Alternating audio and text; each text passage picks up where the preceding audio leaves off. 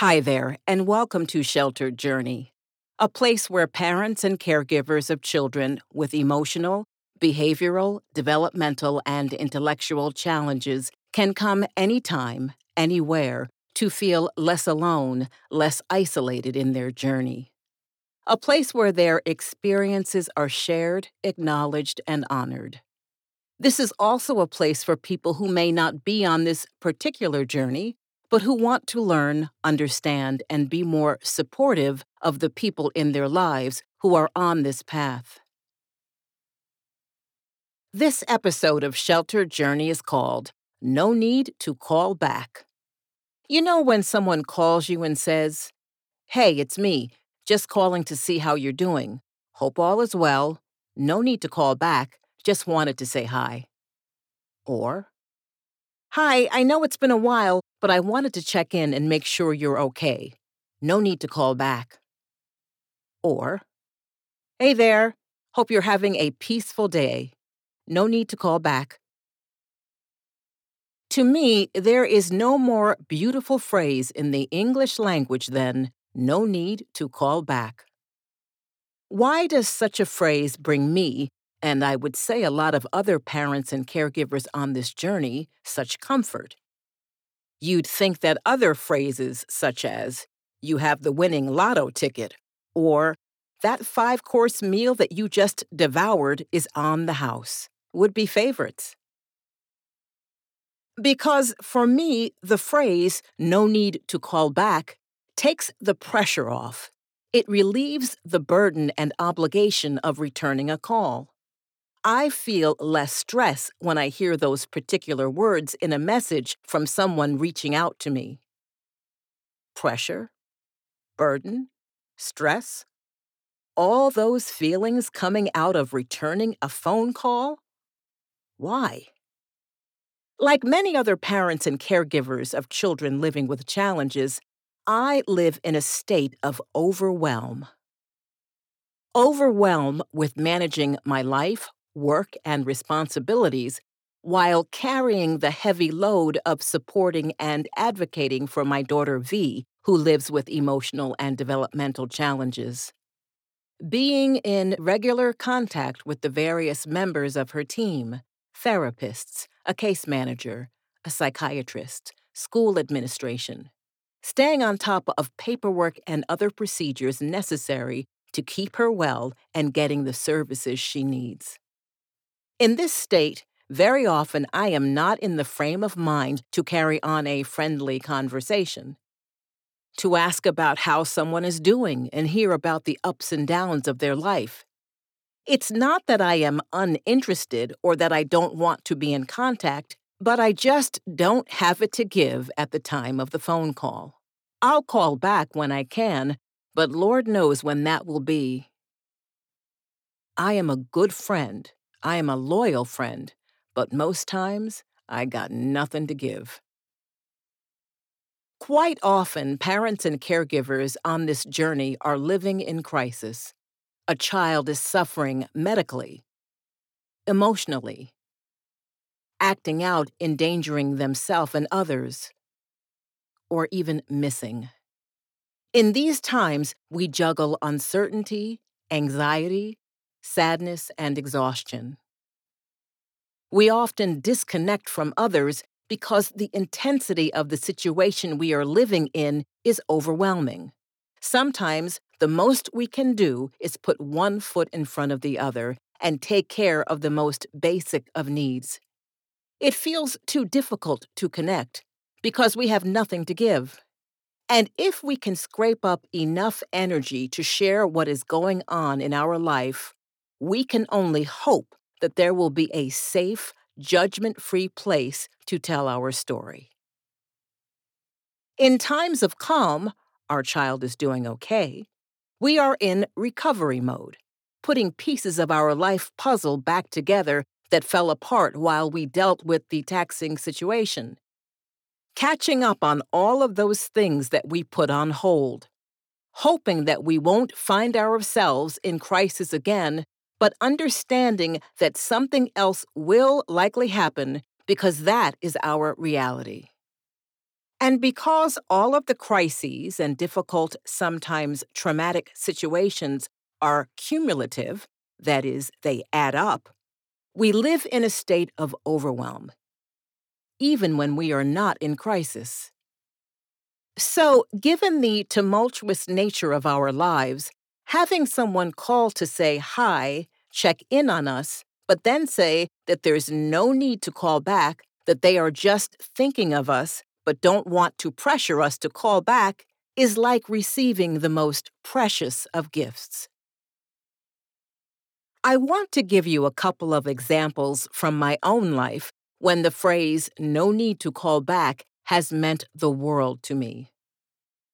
I have a dear friend whom I have known for over 30 years.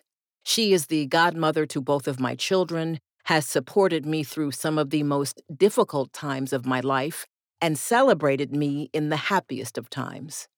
She knows that I am more likely to listen to someone else's problems than share my own, and she pushes me to open up and lean on her even when it feels uncomfortable to me.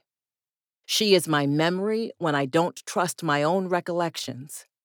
In fact, calling her a dear friend doesn't capture how much I love and respect this woman. We both have busy lives, and sometimes years go by without seeing each other. But when we do, there is no distance between us. Our connection is solid and reliable. What I appreciate most about our friendship is the deep and meaningful conversations we have about all things that have to do with life. One conversation that we had several years ago was about friendship and what it means to us, how we define friendship.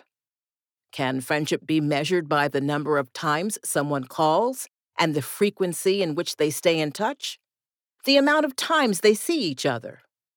Or is friendship less about quantity of interactions and more about the quality of those times when you do connect? For us, it has always been the latter. She told me about a childhood friend who calls her frequently and makes her feel guilty if she doesn't return the call.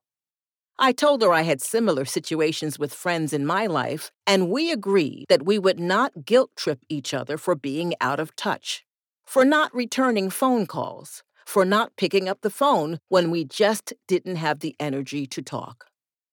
We would not define our friendship by who did or didn't call last. Instead, we agreed to check in with each other whenever we could, and when we did, if the other person didn't pick up the phone, we would say in the message that there was no need to call back. And if there was some kind of emergency or one of us really needed to talk, we would instead say, "Please call me back. I need to talk. It's urgent." This system has worked well for us, and I think it is one of the reasons our friendship has stayed strong for more than 3 decades.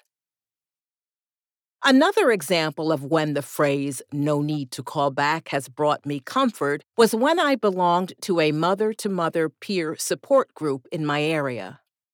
Moms of children with challenges who had been trained in peer support and crisis counseling would be matched with other moms of children with challenges to listen, support, and offer guidance and resources.